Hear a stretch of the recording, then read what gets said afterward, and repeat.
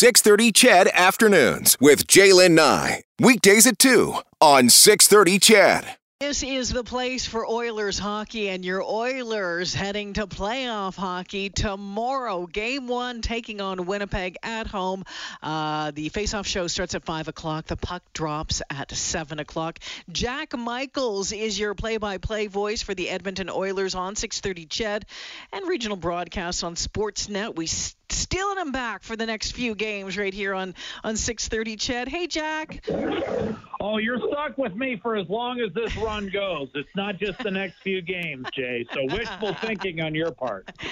I don't want to get rid of you. You know that, my friend. Tell me what it was like to be in the arena this year with nobody else really around. It was lame. I'd rather do it. I'd rather do it than do it off a monitor the way we had to in the bubble last year. But it was lame. I mean, the only thing that's a bit of a drag when you're talking about looking forward to the playoffs is the fact that, forget for a moment even the 18,000 inside the building. It's just the vibe walking into the building before the game and coming out after a game, particularly a big win. I mean, the streets were just alive. Downtown was buzzing. It was a lot of fun. It was still light outside half the time after the game, right? Because it's, the light sticking around a little bit later on. So it's not going to be the same experience this year. I'm really excited to, do the games on 6:30 CHED, and trust me, I'm pumped. It's just, it is tough when you don't have the ability to share it with the fans. And that's the first thing out of the players' mouths too. And I feel the same way. Like, it's just not the same. It never will be the same. When people ask me, does it feel like the new normal or does it feel? No, it still doesn't. It never will. And I'll always think it sucks compared to what it should be.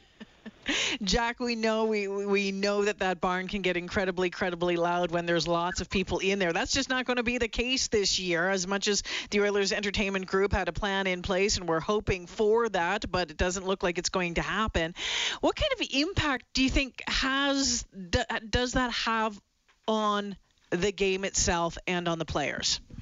Well, I think for the players now, they not only had the bubble last year, but they've had 56 more games of it. And obviously it's a little bit different right now with folks being able to go in the American division. I don't know whether you caught it, Jaylen. There was a very late-breaking story, I think right as you went on the air, that it sounds like Montreal is hoping to have as many as 2,500 fans if and when they play a Game 6 in their series against Toronto. So that's maybe an additional talking point after you and I are through. But yeah,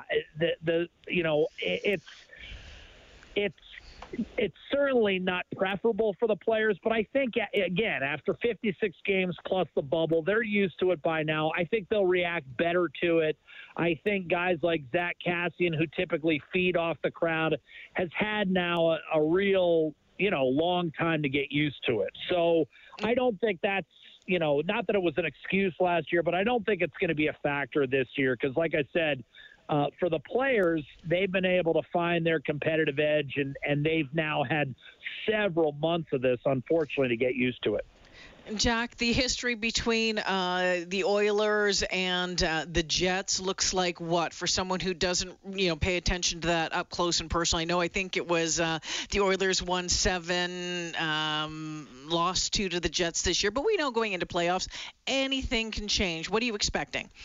Well, for sure. I mean, look, first of all, there's a long history between these two clubs. And I'm going to go ahead and not get bogged down in the whole, well, technically this is the Atlanta Thrashers and blah, blah, whatever. It's Winnipeg. I mean, these are two teams that had a very proud WHA history. That goes back to before you and I were really relevant, Jaylen. But the World Hockey Association, the last game in the history of that league was played between Winnipeg and Edmonton, and it went Winnipeg's way. Since then, it has not gone well for the Jets head-to-head against Edmonton. They met 6 times in 8 years in the postseason in the 80s, and the Oilers won the first 16 in a row, 22 out of 26 overall, and all 5 of their cups included a playoff series win over the Jets along the way. This year, as we turn to more recent history, you're exactly right. Edmonton won the last 6 meetings.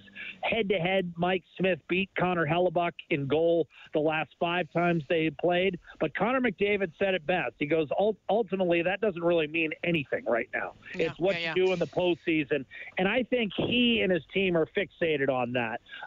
They're glad to be back, but they feel like it's time to make some hay. And I think they feel like there's a real opportunity.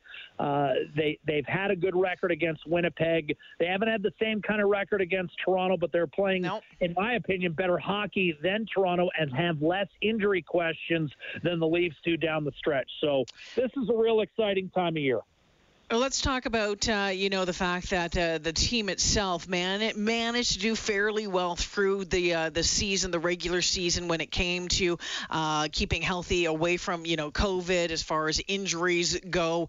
That sets them up nice going into the playoffs. You look at where we are. Connor McDavid just, I want to say top of his game, but top of his game will change every single game. And then Mike Smith. I mean, Mike Smith's his efforts between the pipes have been absolutely unbelievable. Well, Mike Smith is a lot like you, Jalen. He's aged like fine wine. I mean, he's been spectacular. He turned 39 a couple months ago, and he's turned into his best year in 9 years. And he is, it sounds ridiculous because Connor McDavid probably should be, and I think he will be, the unanimous choice as the league's most valuable player. But I'm not sure that Mike Smith doesn't have a case as team MVP. He made Mikko Koskinen better when he got back in the lineup because Mikko was able to then play spot duty and played, for the most part, very well down the stretch. He won 21 games and lost 6. He was outstanding. He turned in the best single-season save percentage in the history of the Edmonton Oilers, a history that includes guys like Grant Fuhr and Curtis Joseph and Andy Moog and Bill Ranford and Dwayne Rollison.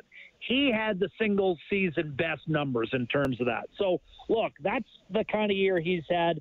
You're right. The Oilers should feel in prime shape right now. They were, for the most part, other than their schedule, unaffected by COVID. They kept it out of the room. They haven't had major injuries. They'll have Zach Kassian, it appears, ready to go tomorrow night. So that was the last kind of real name player that was a little banged up, and we weren't sure whether he was going to play. He is going to play. They haven't lost back-to-back games in 2 months. What do you absolutely need to avoid in the postseason? A losing streak. So they've got that going for them. They've played great hockey down the stretch.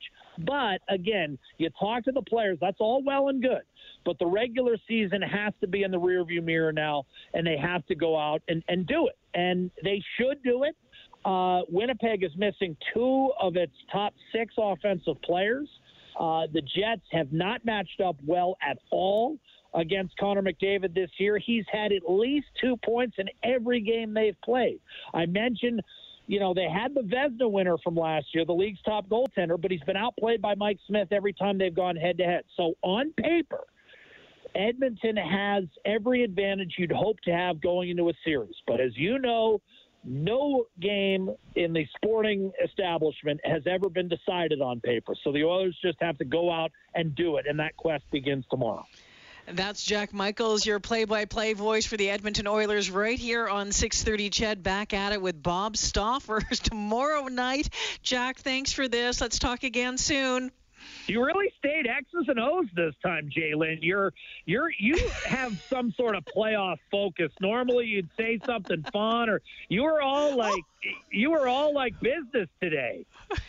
Are the bosses hovering out on that plantation you have in West Ed? Well, okay, here's this for you. I might have the opportunity to interview Sammy Hagar coming up, and I was saving that for you. And I just wanted to let you know that I can't wait. That's better. I like a little twinkle in every segment we do. So appreciate you having me on as always, Jalen, and let's get after it tomorrow night. Yeah, you betcha. All right, thanks, Jack.